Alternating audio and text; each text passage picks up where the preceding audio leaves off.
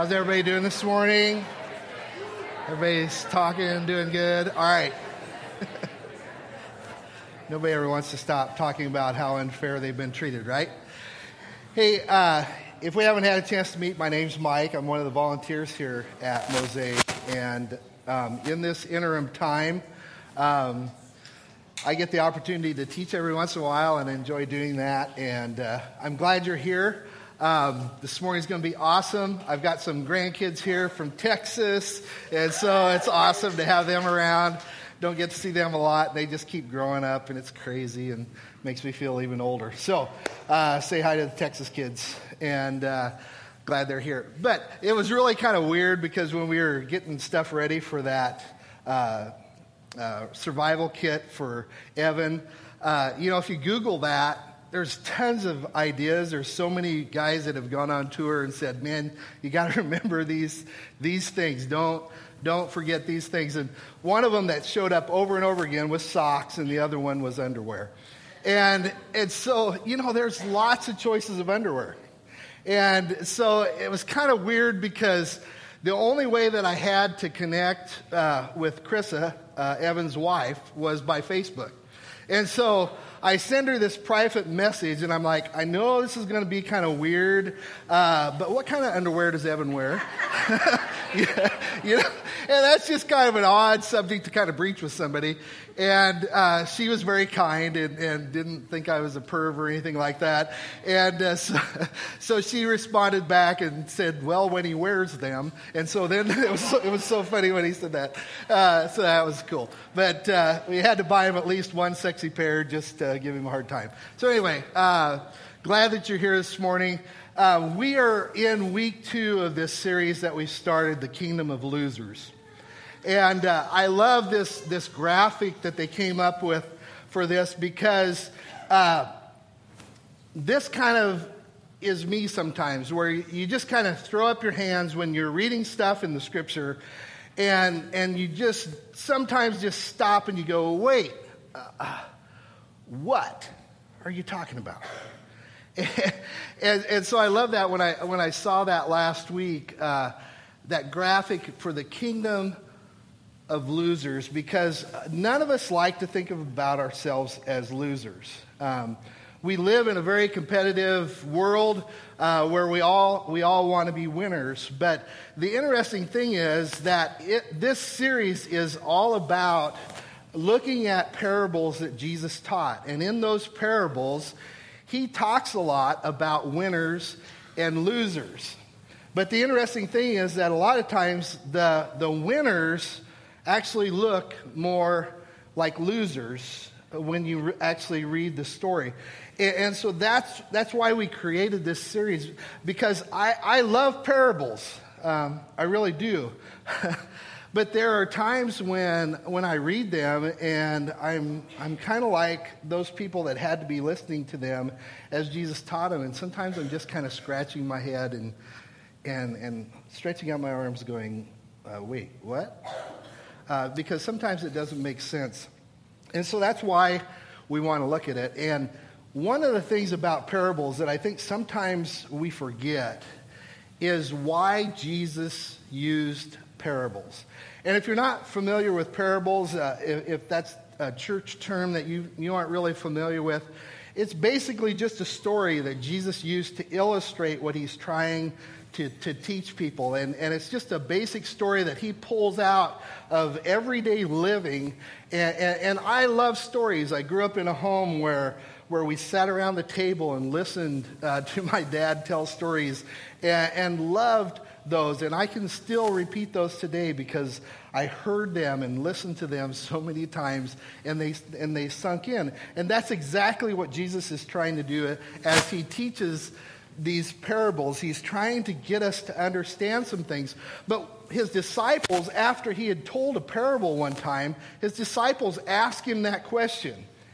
They said, why do you teach in parables? And it was really interesting the way that he answered it. And in Matthew chapter 13, we see that. We see that his disciples came and asked him, why do you use parables when you talk to people? He replied, You are permitted to understand the secrets of the kingdom of heaven, but others are not. To those who listen to my teaching, more understanding will be given, and they will have an abundance of knowledge. But for those who are not listening, even what little understanding they have will be taken away from them. That is why I use these parables. For they look, but they don't really see. They hear, but they don't really listen or understand. And then he goes on and he quotes this Old Testament prophecy, which basically was a prophecy pointing to the one who was coming, to that Messiah. And he says, this fulfills the prophecy of Isaiah that says, when you hear what I say, you will not understand. When you see what I do, you will not comprehend.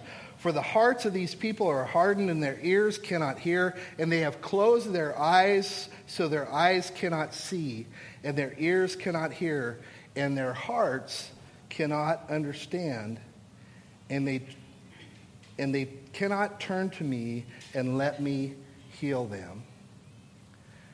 Does that bother you a little bit? The fact that not everybody could understand. And Jesus knew that, and yet he told parables anyway.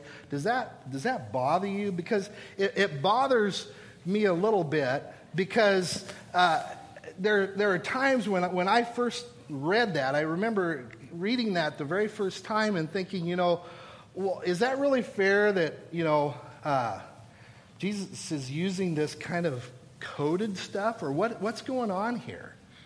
And then as you really start to understand it, it isn't so much that he's speaking in a way that they can't understand.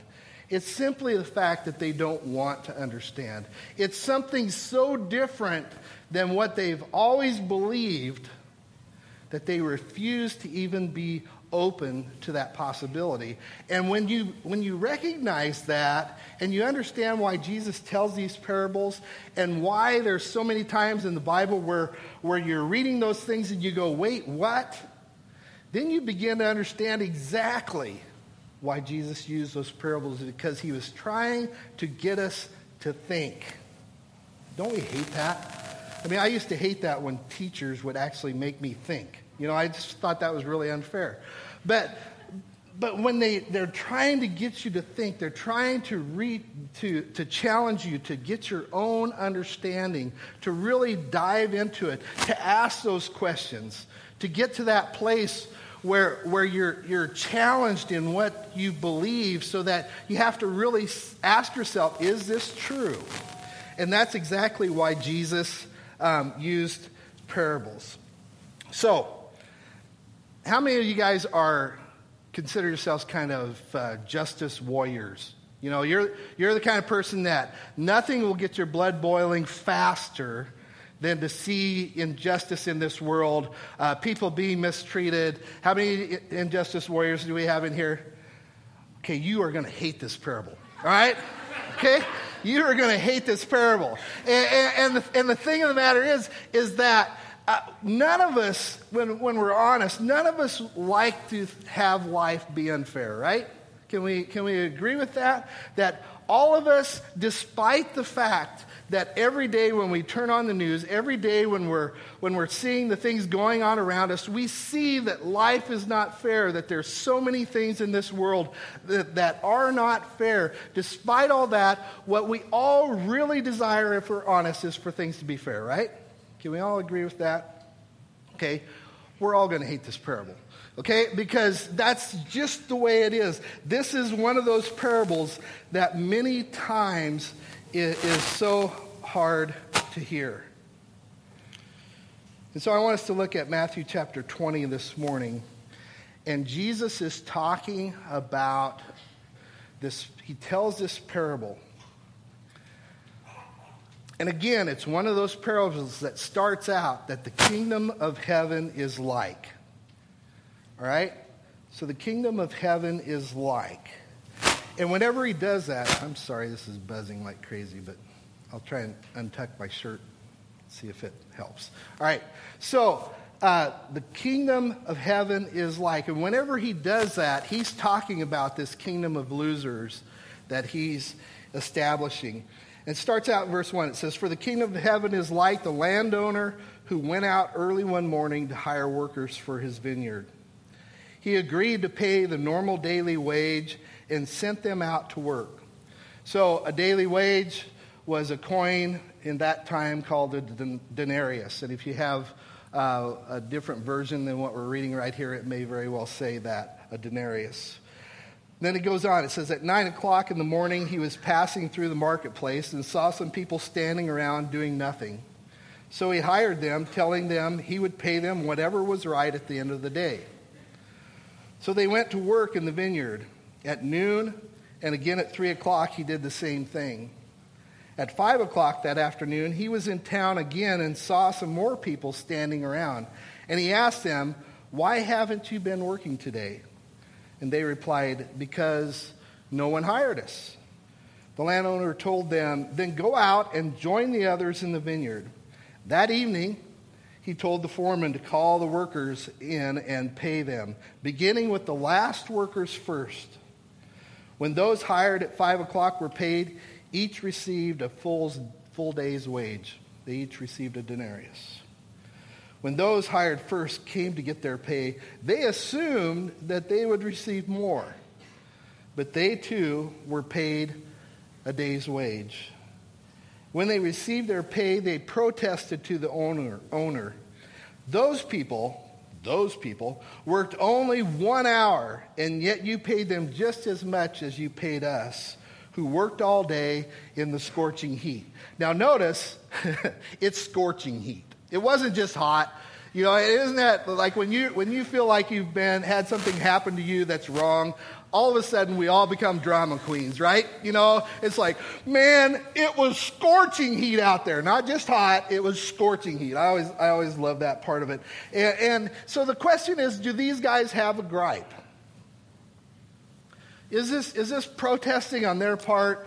Is that right? And before you put your little church halo on and say, well, yes, because the master can do whatever he wants, stop and think for a minute. Would you really respond that way if you were at work and something like this happened?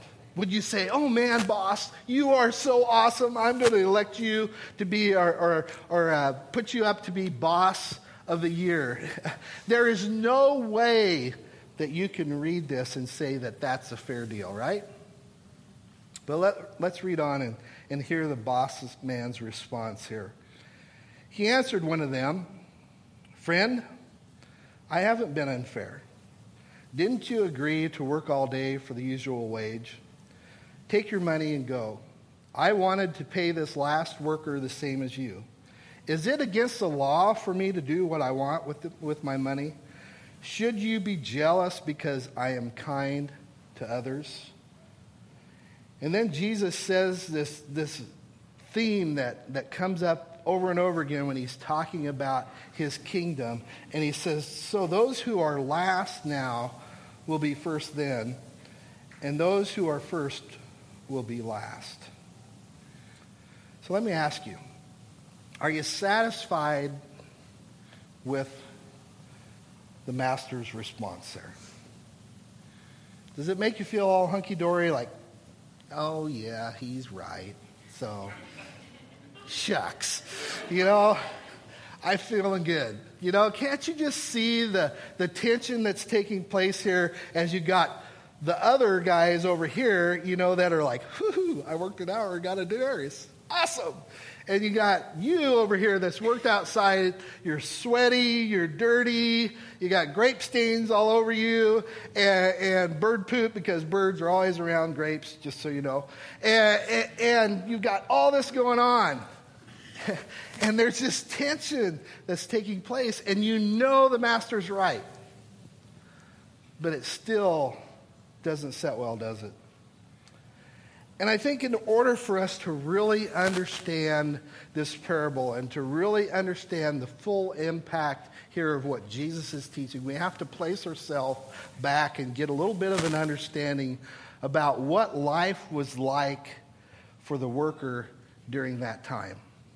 Because going to work for most people during that time was much different than what it was for you and I.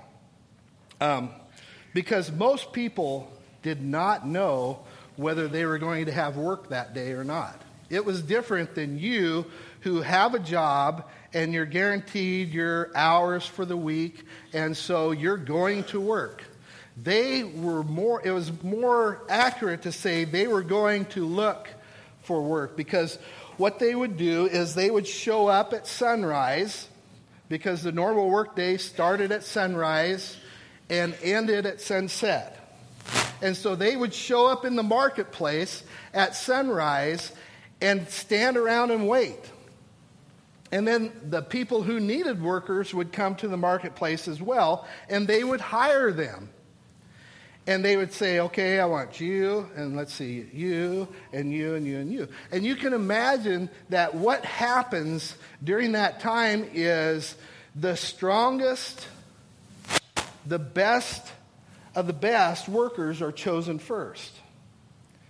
And so if I'm there, they're going to walk up and I'm going to be standing right in front, and they're going to go, oh, let's see, you, and you, and you, and not you, and they're going to push me aside, right? Because I'm old and fat and can't bend over and would probably eat more grapes than I picked. And so they're going to say no to me. So the youngest and best are chosen first.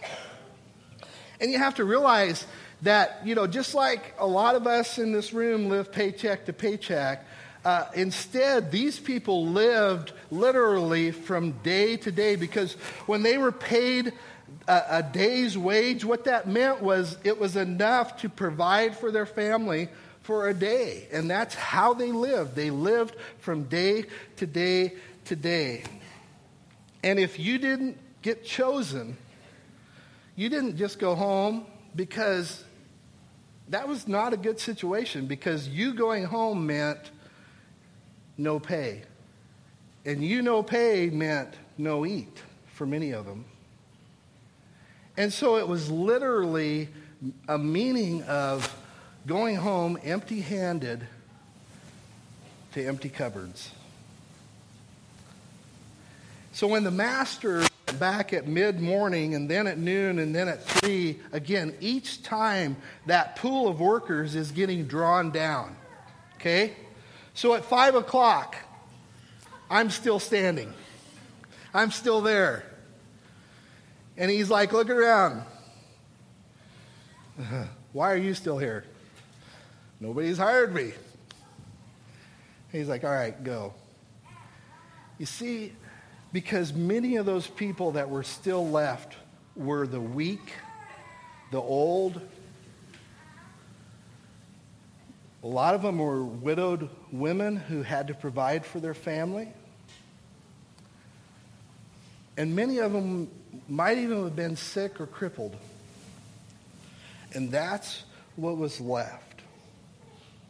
So you see, the master wasn't really hiring them because he needed more workers. Because the story isn't that Jesus tells, the story isn't at the end of the day, the master set a new record for most grapes picked in a workday because he hired all these extra help. No, the master was not hiring them because he needed more workers. He hired them because he recognized their need. So when he hired the first workers, he paid them a wage. But when he hired the later workers, he gave them a gift. And that's the difference in this story. You see, this is a parable that shows us that God doesn't pay wages based upon what we do. He's a God that gives gifts. And those gifts come because this is really a story about grace. It's not economics. It doesn't make any sense when you think of it in that term. It's all about grace. And the fact of the matter is that grace is not fair. It can't be fair. Because grace is literally getting something that you don't deserve. So it can't be fair. Its very essence means that it can't be fair. And in this kingdom of losers, you have this grace and you have this desire for fairness that exists, and they collide. And that collision creates a problem for a lot of people. It creates this stumbling block for people because they just can't get past it. And this is a common thread that runs through so many parables. Jeff talked about it last week when he talked about the prodigal son. And the older son that stayed behind after the prodigal son left and then came back. What was he really saying to his dad? It's not fair. And that's exactly what these workers are really saying is, wait a minute, what you're doing is not fair. We worked for so long. It's not fair. And you and I are saved by grace, and it is not fair. Because grace can't be fair. And grace is not about us accumulating things that we've done. Grace is about what God has already done for us. And when you look at this story through this lens of grace, you begin to see that what the master did was absolutely fair.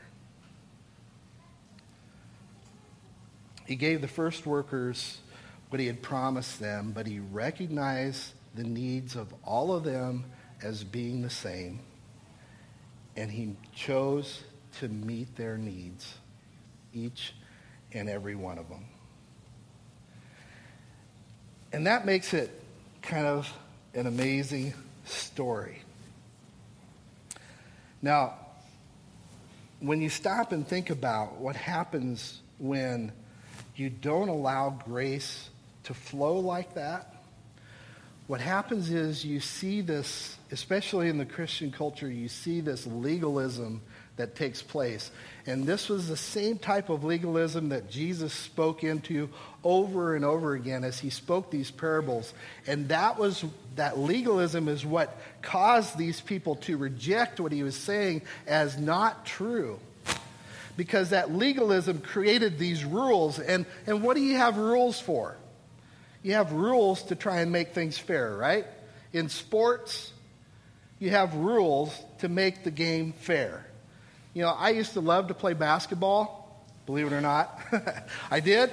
And I was very physical when I played basketball because I had to be, because I'm not a giant, in case you didn't notice. But one of the things that I hated was that I could get perfect position for a rebound. I could be right where I needed to be. I could have that person checked out behind me, and I could be ready to go, and I could launch myself as high as I could jump, and that 6'8" guy could reach over the top of me and grab the ball. And I'd be like floating through air going, where did it go? You know, and I hated that. And the thing that I learned is how to do the flop. Anybody do the flop playing basketball? I would do the flop. And that's when you go, "Whoa!" and you fall down like the guy shoved you, you know. And here's what I learned. If you had short refs, you'd get that call. Yeah, because they wanted it to be fair. And they knew, they had been there, they had experienced that. But if you had a tall ref, he would just wink at you like, yeah, nice try. You know, but those rules were created to be fair. And that's what happens when legalism steps in and it creates these things. Oh, wait a minute. We can't just have this grace that flows freely. We have to have these rules that make it fair, because that's just not fair to have grace flow like that. And they take grace away, and all it does, it creates rules that gain you approval by other people for living a life that they think is the right life for you to live. And as long as you live within those rules, you've got it. And it robs grace of the power that it has to change lives. I want to go ahead and have the band kind of start making their way up here. And I just really want to kind of drive this home because I struggled with this big time when I was in high school. I've told you before, I was raised in a pretty heavily legalistic church setting.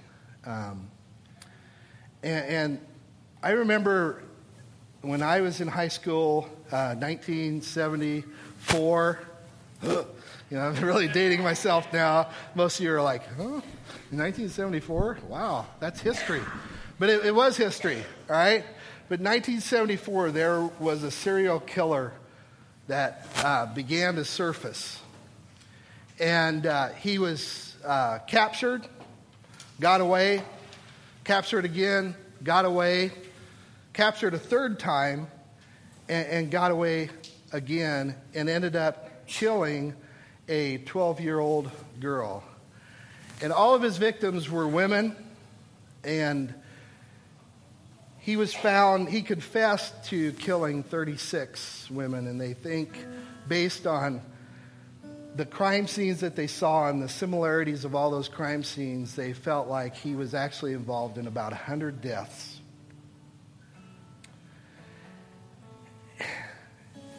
And it was not, the crime scenes were gruesome, and it impacted me during that time, just hearing it, because, people were scared.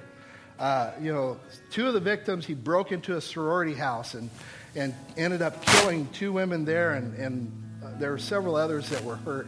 And it was horrific. The things that he did to these people it was horrible. And the guy's name was Ted Bundy. And if you know anything about serial killers, you've probably heard of Ted Bundy, because he was a famous serial killer, good-looking guy who just talked a lot about pornography and how that just ruined his life and led him down that path. But I remember that in 1989, he was about to be executed in Florida. But the state attorney general in Florida, he was a Christian. And he had been sitting through all these horrific interviews with Ted Bundy as he described the things that he did to these women. And he started to pray with Ted. And he started to tell Ted the gospel. And I remember when he had an interview the night before he was executed with James Dobson. And in that interview, it came out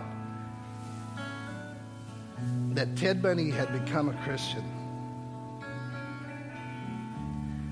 And I was so ticked. I was furious. And it became this huge firestorm in the Christian community. This poor guy who is the attorney general, he got under so much attack. There was one side that was attacking him because he was using his state-appointed position to proselytize, and that was bad. But even more so, there was this group of Christians in the Christian community that just said, how dare you offer the gospel to this scumbag? And I remember talking with high school kids in my youth group. And, as a youth group leader, you have to say the right things, right? And so, I'm telling them about grace. But in my heart, I was mad. how could a just God forgive Ted Bundy? And I struggled with that for a long time. And then it really became clear to me, and God really broke me on that. That's why I get emotional. Or allergies, right? That's what it is. But that was the moment where grace became real to me. Because I understood that I didn't deserve it any more than a Ted Bundy. That when the master looked at me, he saw the need.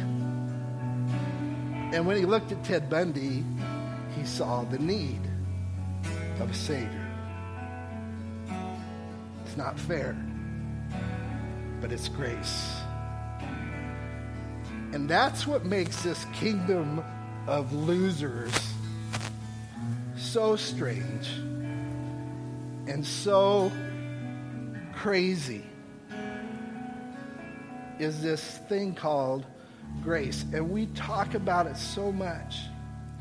But you know,